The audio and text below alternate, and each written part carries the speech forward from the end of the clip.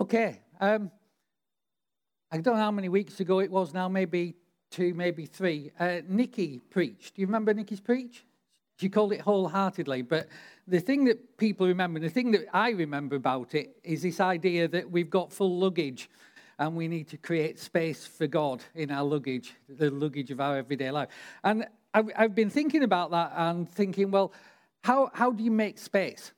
And so while I've been pondering this, I've decided that, well, God led me to actually, we're going to do a couple of weeks on that topic, making room in your luggage. And that's before we kick off on towards Christmas. So Christmas preachers are coming up. Don't worry, you're going to get your Christmas preachers. But I want to do 2 weeks on this first. And I want to start with something, and it's a law. You might not recognize it as a law. You might not think of it as a law, but it's a law that you've all encountered and you've all experienced. And it's called Parkinson's law. And Parkinson's law is this: the amount of the time that work takes will expand to fill the allotted time given to it. Yeah. Now, I don't know if you've experienced this, but I used to experience it a lot at work. You know, in the accountancy business, you have these big peaks. And so we used to have this big peak sort of November through to the end of January when all the personal tax returns were going through and so on. And everybody was working really quickly. And it was amazing how little time those tax returns took to complete when there was a limited amount of time. When people sent their stuff in summer, rather than right close to the deadline, it used to take ages, and the time spent on these returns, you know, you couldn't recover that amount of time because the work expanded to fill the amount of time available. And I don't know if you've experienced this in your house. I'm sure Cheryl will own up to experiencing this, but before she does, I'll make a confession. Okay? Here's my confession. Is that sometimes Cheryl gives me a job to do on Saturdays. Like put a shelf up or put a curtain pole up or something. And because I've got all day to do it, like it takes about 20 minutes, half an hour to put a curtain pole up. But because I've got all day to do it, I'll think about it, and then I'll have a coffee, and then I'll think, I just need to go to B&Q because I'm not really sure if I've got enough plugs to go in the wall. And I'll get to B&Q and I think, I'll just go now. I'm thinking about putting a new desk in my room. And I'll come back from B&Q about 3 hours later. And sometime by about 5 o'clock in the evening, I might have got round to putting the pole up. That's Parkinson's law. It takes me all day to do something that would be 20 minutes. Sarah might remember this because Sarah was a goodie. But the first lot of Truth Quests we did, we do Truth Quest each month, so they come once a month. Truth Quest is where we train people to teach and preach. So we're trying to raise people. That's what Nikki went on. Sarah did it a couple of years ago. And they were doing great, but then I made the mistake of giving them 2.5 months over the summer to do this particular thing. So they were doing great when it was only a month.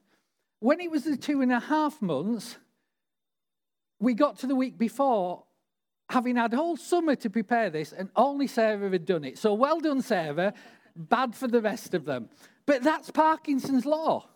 That's Parkinson's law. Now, we have a variation on Parkinson's law in Faith Life. It's called Cheryl's law, or Shez's law, if you want a gaming name, just there. Shez's law is this. The amount of packing will expand to fill the boot space available. Guys, you know that's true, don't you? You know that. I'm just naming it Shez's law. It could be Esther's law, it could be Olive's law, it could be anybody's law. But there's a basic principle that what you have expands to fill the space available. And how we approach God is no different to that. The same is true about God. God will fill whatever space we make for him in our lives. God will fill whatever space we make for him in our lives because he wants to. And when I sent this out, I called this Spiritual Life for Ordinary People. So make room in your luggage, Spiritual Life for Ordinary People. And so the question is, why use that ordinary people? Why use that word? Why did I pick ordinary? Because when we sat here and when we think about these things, we can often think that spiritual life is only available for super spiritual people. And it's something that's kind of reserved for these spiritual people. And so we all know spiritual people, don't we? And so when you are starting out in your journey with God, or maybe you haven't even started your journey with God yet, or maybe when you're kind of halfway through your journey with God, you look at these people and you go, well, I like what I see, but I've got no idea how I'm going to get there. And, you know, that may be for some people, I think this is more common perhaps in America than England, but you've got the super spiritual granny who's prayed for you all your life, and you want to grow up to be grandma, and you've no idea how to get there. You know, you might want to be like, I don't know, like Joyce. Like, we all want to be like, pray like Joyce, don't we? I want to pray like Joyce. I want like excitement that she has for prayer and goes for it. But you've got super spiritual people who seem to have plugged in and connected with God. And it leaves us ordinary people, because I'll own up to be an ordinary person in this. It leaves us ordinary people going like, how do I get there? Like, I might not have been a Christian very long. I might not even be a Christian yet. I might still be thinking about it. I might just be on my journey. But how do I get to be like that? How do I get to be like that? And so that's why it's really important that this is for ordinary people. Because it's got to work for ordinary people. Because it's no good if we're just a few people. And so that's what I want to talk about at the moment, well, this morning. Because this idea of this spiritual life, it can be kind of too abstract for most people. If you're a really practical person, talking about the spiritual life sounds a bit abstract. And for some of us who've been on this journey a long time, if we don't really understand how we move closer and closer to God and make room for Him, our spiritual life becomes really dull. And a boring life as a Christian is a result of not making this room. Do you understand that? It's really at the core of everything we are, because Christianity, as you know, probably, because somebody said it to you, Christianity is about a relationship and not about religion. So therefore, we want a real relationship, and we need to help each other at whatever stage we're at to understand how we get there. And thankfully, God has a plan for how He gets people down that curve from not knowing Him at all to being one of these people who fully experience Him in relationship. And He's got a plan, and He knows how to do it. And so what that means is for ordinary people, including me, there's the potential for us to experience more of God's grace, more of His joy, more of His peace, and more of His power, and that's available to everyone. No exceptions. It's available to everyone.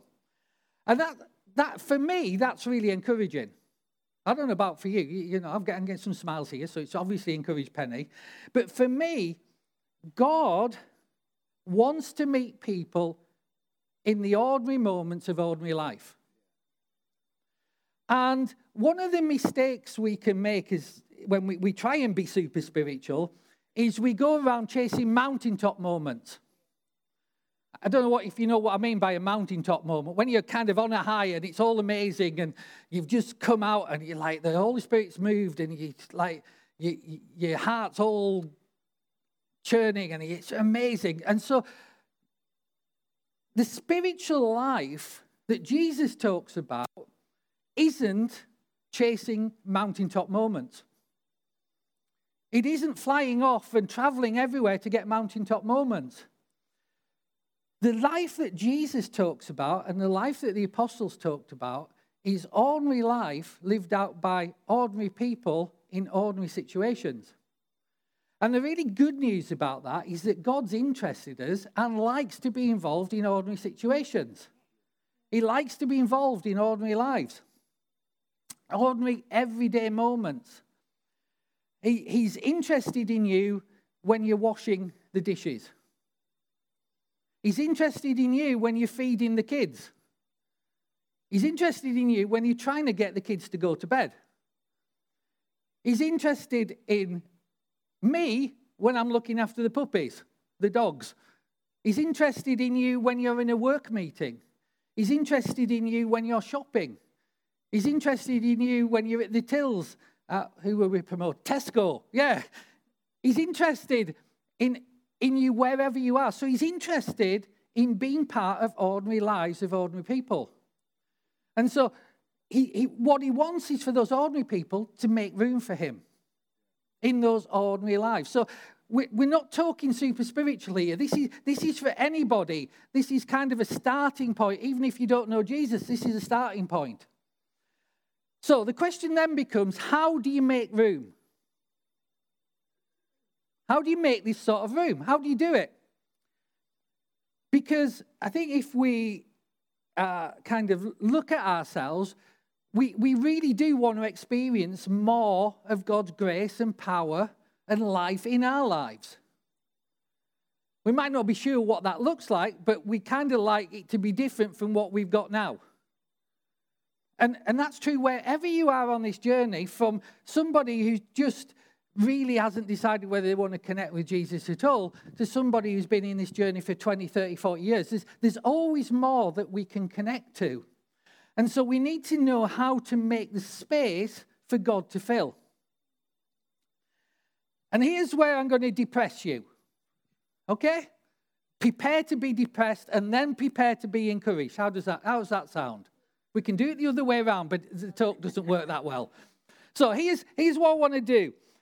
I'm going to talk for the next 2 weeks on the subject of spiritual disciplines. You just decided to be rebellious there, didn't you? You see, this is the thing. When we put a name on something, it automatically makes us think of something, and in this case, something we don't want to do, but the super spiritual people do. And the thing is, that's not true. It's just us using Christian jargon. Or, in this case, using something that was meaningful 200, 300 years ago, but is no longer cutting it with us. You know, it's hard to believe. People used to get really excited about the name spiritual disciplines. We don't like it. So instead of that, well, let me put it this way first. The reason you should be interested in this topic, the reason you should be interested in it is it's the key to growing in every area of your life. So like it or dislike the title, it's key for every single one of us. It's the key to be able to do something you currently can't do. Spiritual disciplines, a discipline is any activity you can do which will enable you or enable me to do that which I cannot currently do. So that's a good thing. It's just the title we didn't like, yeah? We all should think, well, actually, I'd really like to be able to do some things I can't currently do. I'd really like that sort of relationship with Jesus that Mark talks about. I'd really like to be able to deal with some of the things I'm dealing with in my life instead of them overwhelming me. I'd really like to be able to deal with some of the stuff that's got a hold on me. And these spiritual disciplines allow us and connect us with the ability to do what we can't currently do.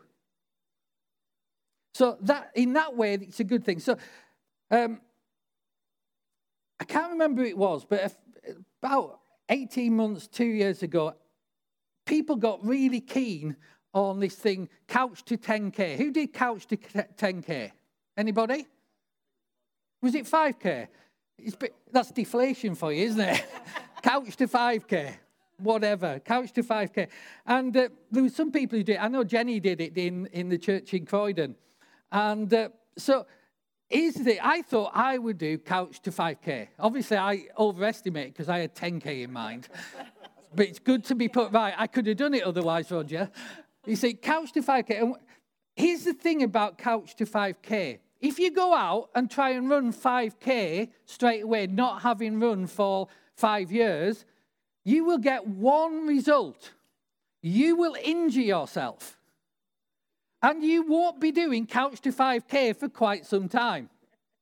I do this on summer holiday every year. I go off very excited and then I injure myself. But the key to being able to do something you currently can't do is to practice for it. You train for it. And eventually, you gain the ability to run 5K. Yeah? And so, rather than let's call these spiritual disciplines, because that can become a hurdle to us, I'll give them a modern title or a newer title. Let's call them habits. Spiritual habits. Things that are good. Sometimes we think of habits as bad things, but actually, God gave us this ability to form habits for good reasons. So let's call them spiritual habits. And what are they? Well, spiritual habits are age-old practices, like since Jesus, that old, age-old practices that make room for God. And I'm going to talk about what they are next week. I'm going to focus in on some of them. But they're things like studying the scriptures, prayer, giving, fasting, taking time out in quiet and rest. That's what spiritual disciplines are. Let's call them spiritual habits. I particularly like the taking time out in quiet and rest one. And I like the study of scriptures one because that's what I enjoy. But that's what they are. That's what these spiritual habits are that I'm talking about. Now, before I get into these spiritual habits and talk about that, I need to clear some stuff out of the way first. And I'm going to do that by telling you what they aren't. Because the problem with us looking at the super spiritual people that we can't get anywhere near and we've no idea how to get from where we are to where they are. The problem with that is that we often have a wrong idea of what we're trying to achieve. And that's what I want to focus in on this morning before I get on to what the spiritual disciplines are next week. Because these are so important, they're so key. Right, so let me tell you what they aren't rather than what they are. Because that's often the easier way for us to understand, and I'll clear some things out of the way. The first thing that these things aren't is they are not a barometer of your spiritual life. They're not a barometer of your spiritual life. Because, let me put that slightly different. It's so easy, isn't it, to be weighed down by the weight of reading your Bible or praying for long periods of time when we think God is grading us on our performance in doing that. That's what makes it difficult. That's what makes it a burden. That's what makes it, I don't want to go to church this week because I'll feel like I've got to do something. Because we've got this idea in our head, and maybe we've been taught it, and maybe we've heard it, and maybe we've misunderstood it. But what you're doing here, when you're doing these things, they are not a way of measuring how spiritual you are. They are not something that you have to do. You could do them 24/7. Some people do them 24/7. And you can still end up not very deep in your relationship with Jesus. Not very spiritual. How do I know that? Well, the Pharisees in Jesus' day did this sort of thing. And they knew everything. They read everything. They studied everything. They prayed all the time. They prayed on street corners. They gave publicly. And yet they missed Jesus. And sometimes we've inherited these ideas that cause us to miss Jesus. And so they're not a barometer of spirituality. And when these disciplines, habits, become a means by which we think we've got to impress God, they become toxic. And maybe you've found them at some point in your journey toxic. Because they stop being about the journey and they become about impressing God and nastily about impressing others. And that just doesn't help you at all. But more to the point, it doesn't help others because they're ordinary people. So they're not a way to impress God. They're a way to walk with God as he wants to walk with you. Let me say that again. They're not a way to impress God. They're a way to walk with God as he wants to walk with you. Secondly, thing that they aren't. They are not a way to earn the favor of God. You don't do these things to earn more grace. Grace is free. You don't do these things to get more goodwill from God. You don't do these things to twist God's arm to get him to answer your prayers. That's not what they're about, because that doesn't work. His disciplines or his habits that he's put in the Bible to help us are not even for him. You've got to understand this. These things I'm talking about, they're not for him. He's okay with himself. They're for us. Disciplines or habits, spiritual habits, are not a way to earn God's grace. They are a way to put yourself in the path of his grace as he's moving. They're not a way of earning anything, but they are a way of putting yourself in the path of his grace so it impacts your life.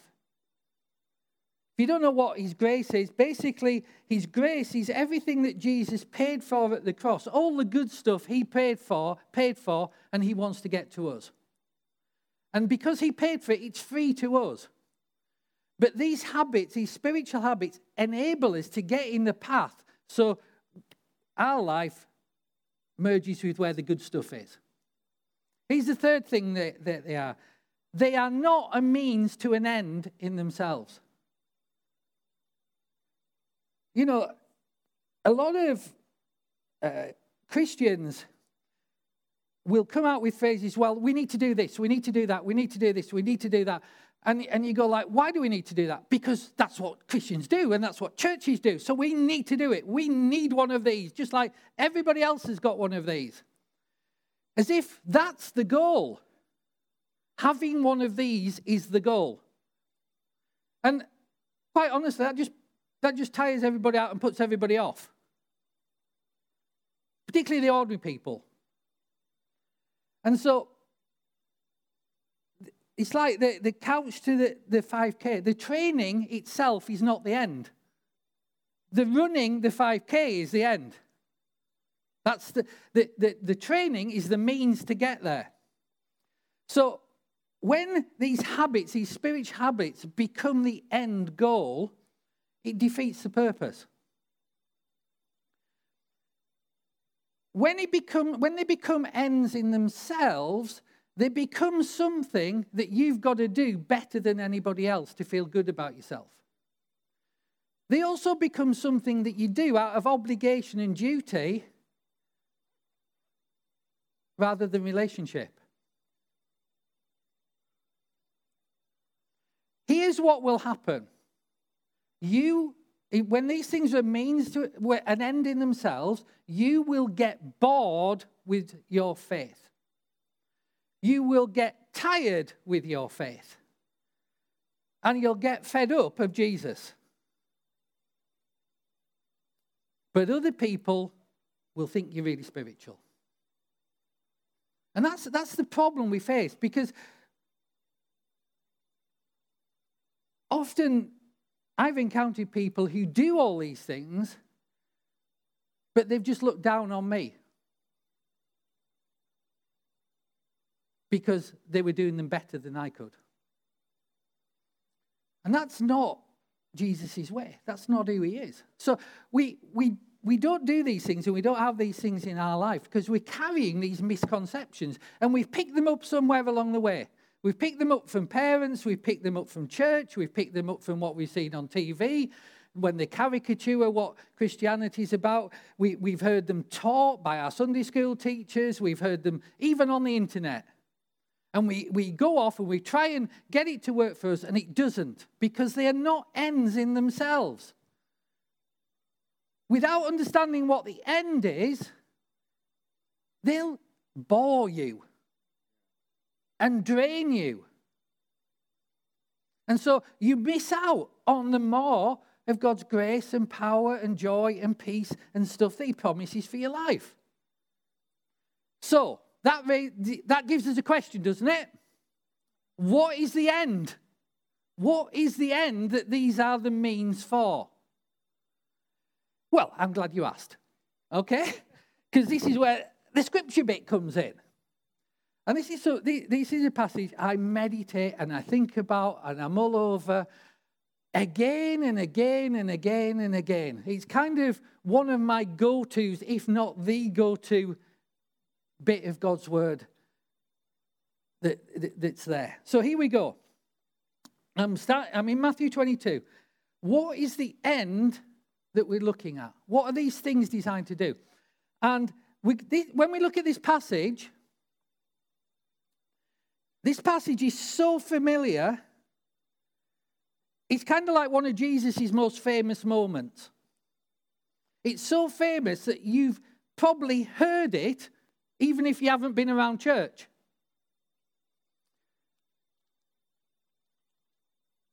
It's so famous that it's easy to skim it. So I'm going to, Matthew chapter 2, and I'm going to start at verse 34. But when the Pharisees heard that he had silenced the Sadducees, they gathered together.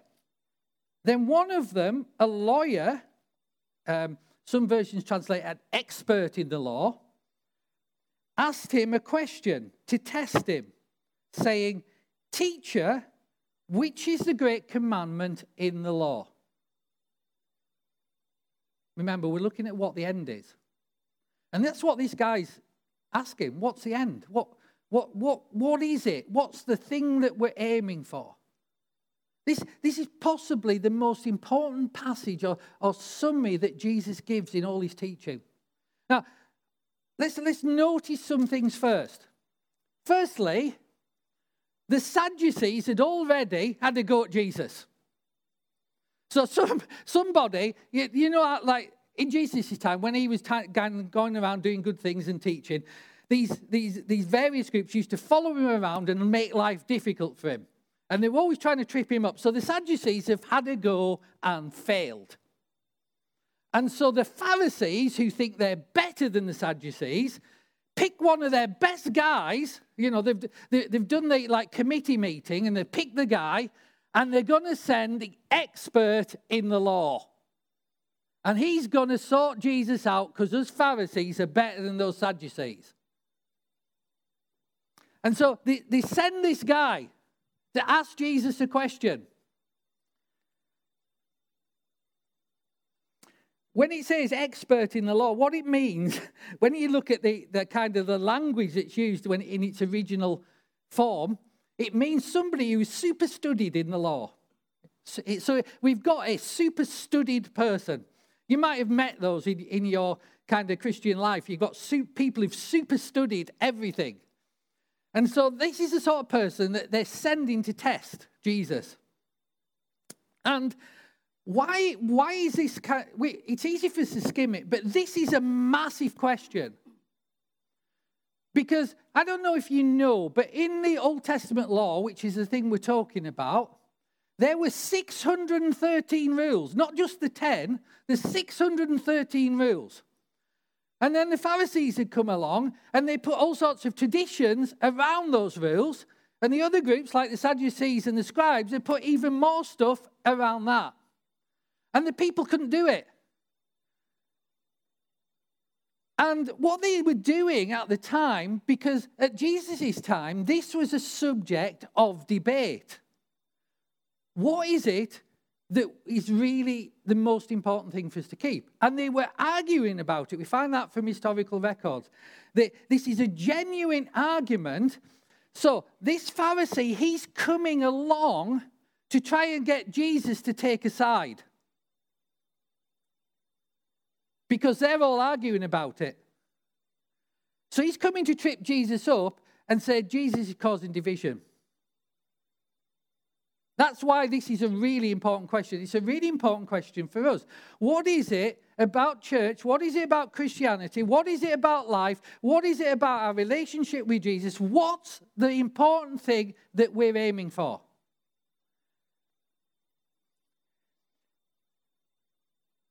Here's what he says, verse 37.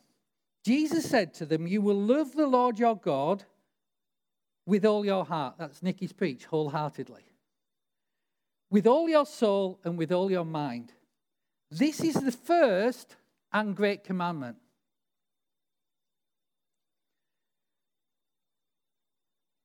Just think about that. Jesus is saying, if you don't have anything else that you focus on, this is the one thing you've got to get right. This is like the acid test. This is the goal. This is the goal of the spiritual life for ordinary people, that they love God with their energy, with their time, with their thought life, with their heart, with their possessions, with everything, that we love God. See, Christianity is simple. It's love God. The hard bit is, how do you get there? And that's these spiritual habits. They help you grow. And so, here's the thing. Jesus then goes on, doesn't he? He says, this is the first and great commandment, and the second is like it. You shall love your neighbor as yourself. Now, I think this is really interesting. And it's just so Jesus, isn't it? Because he's been a bit naughty. Because they've asked him for one, and he's given them two. Nobody asked him for two. Why did he give two? If nobody asked him for two, why not just go for the one? And say, that's my decision, off you go, lads, go and argue about it.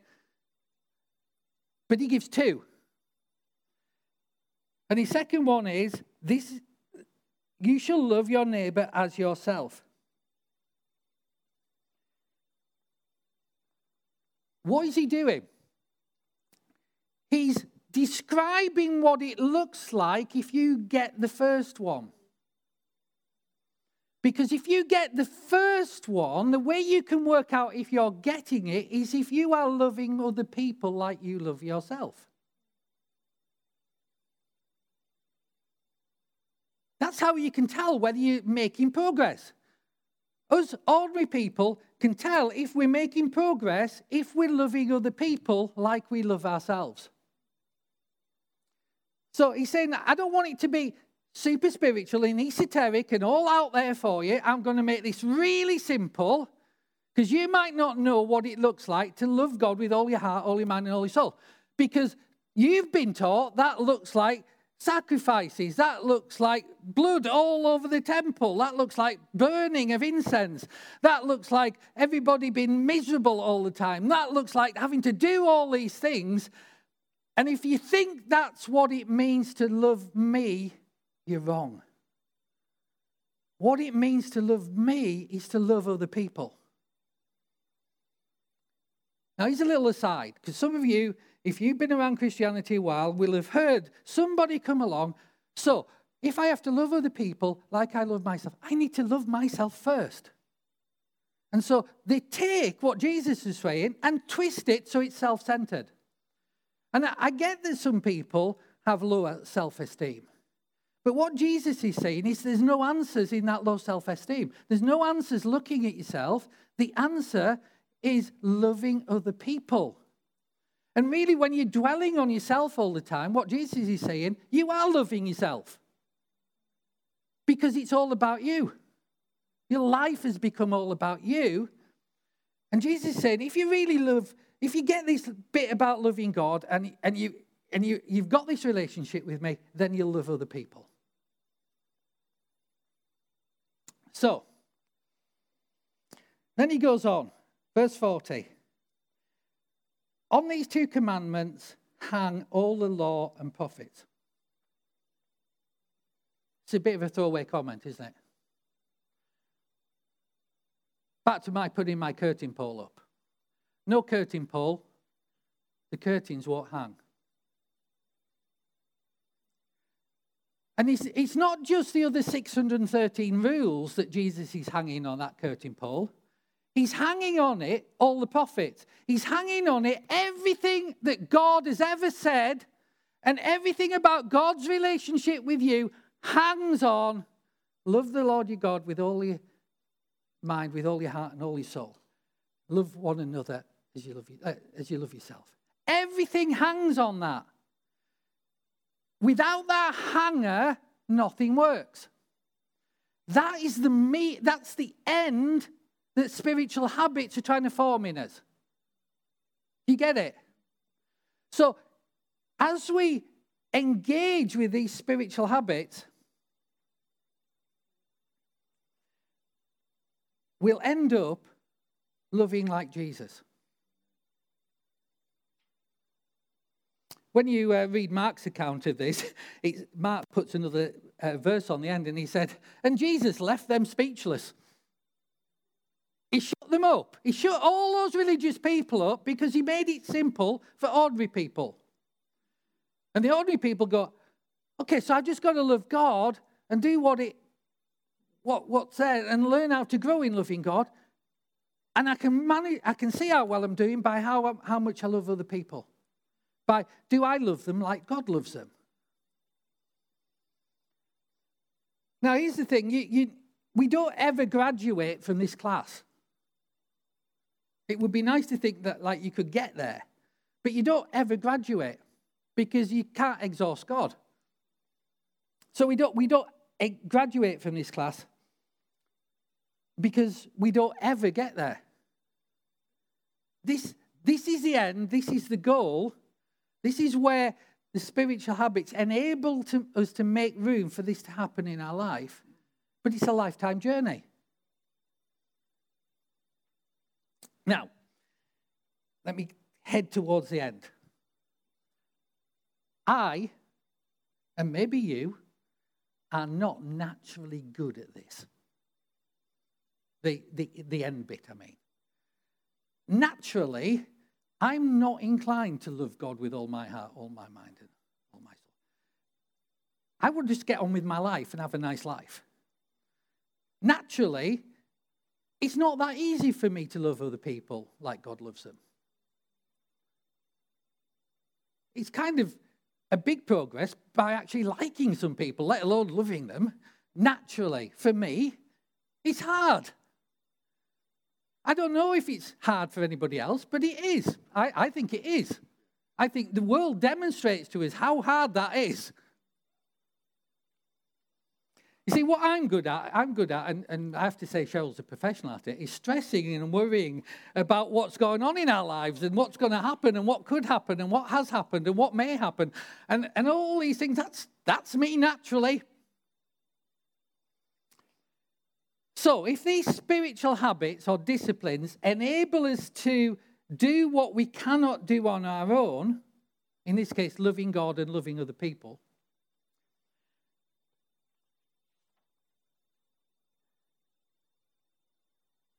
then they aren't about, they're a means to an end, and that end is looking like, feeling like, acting like Jesus.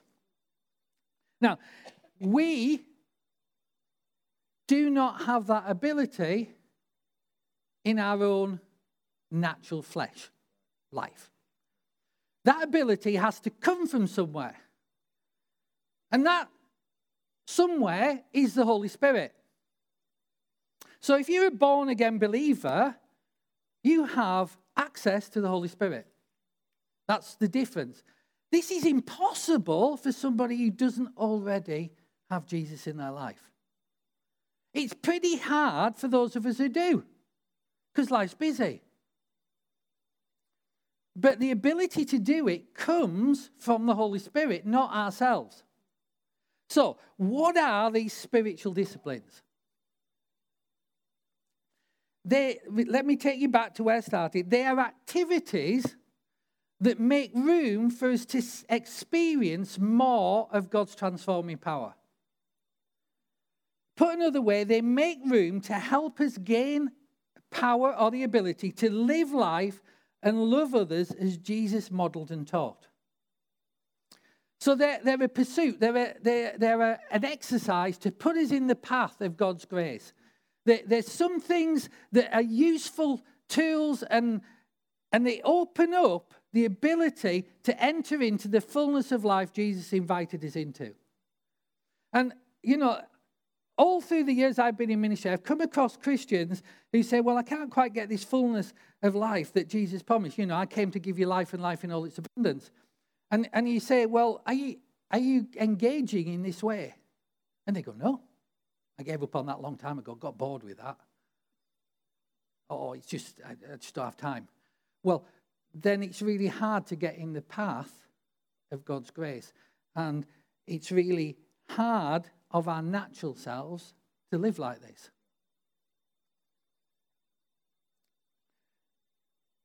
Here's the problem. Some of us, most of us at some time,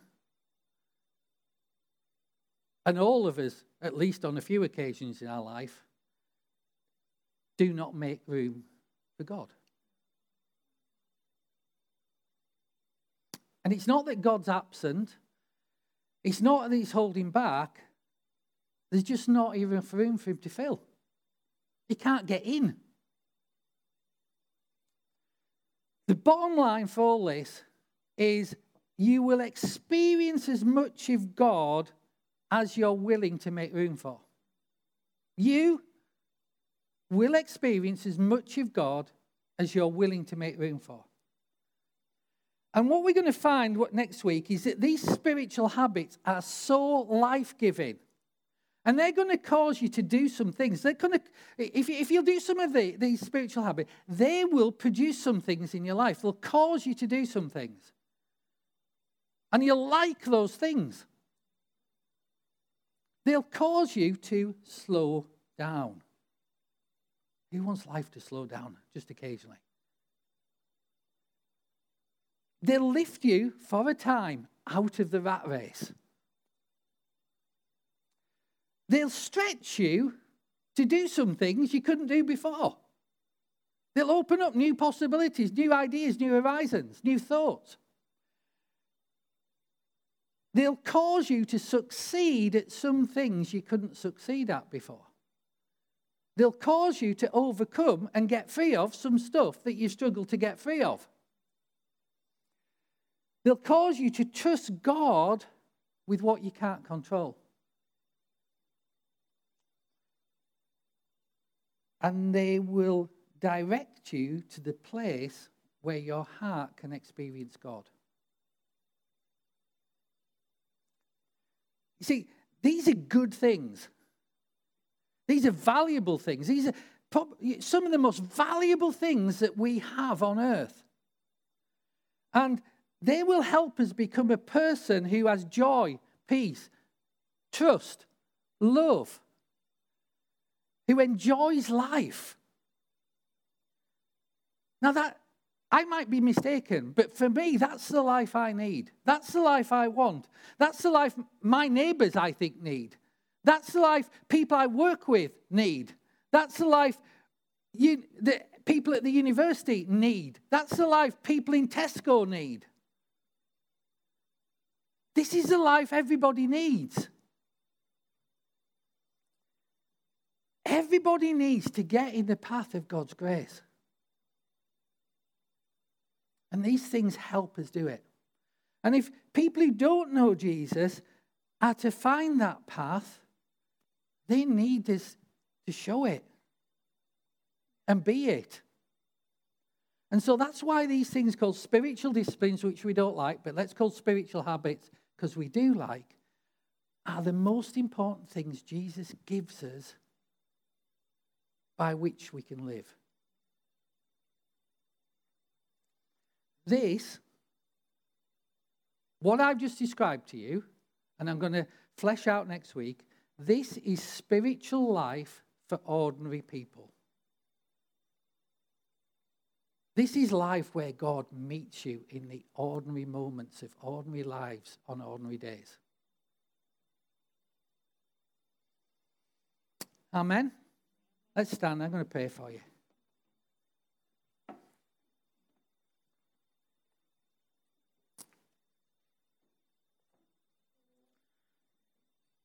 Father, I want to thank you. I want to thank you for everybody here. I want to thank you that we're all, whatever stage of our journey we're at, whatever misconceptions we've got in our heads before, that we can all make room for you in our lives.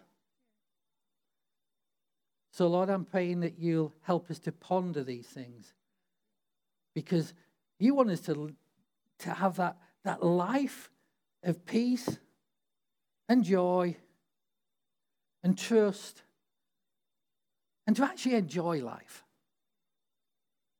And that's what I want for all of us, Lord. So I'm asking you, Holy Spirit, to write these things on our hearts. Amen. Amen. Amen.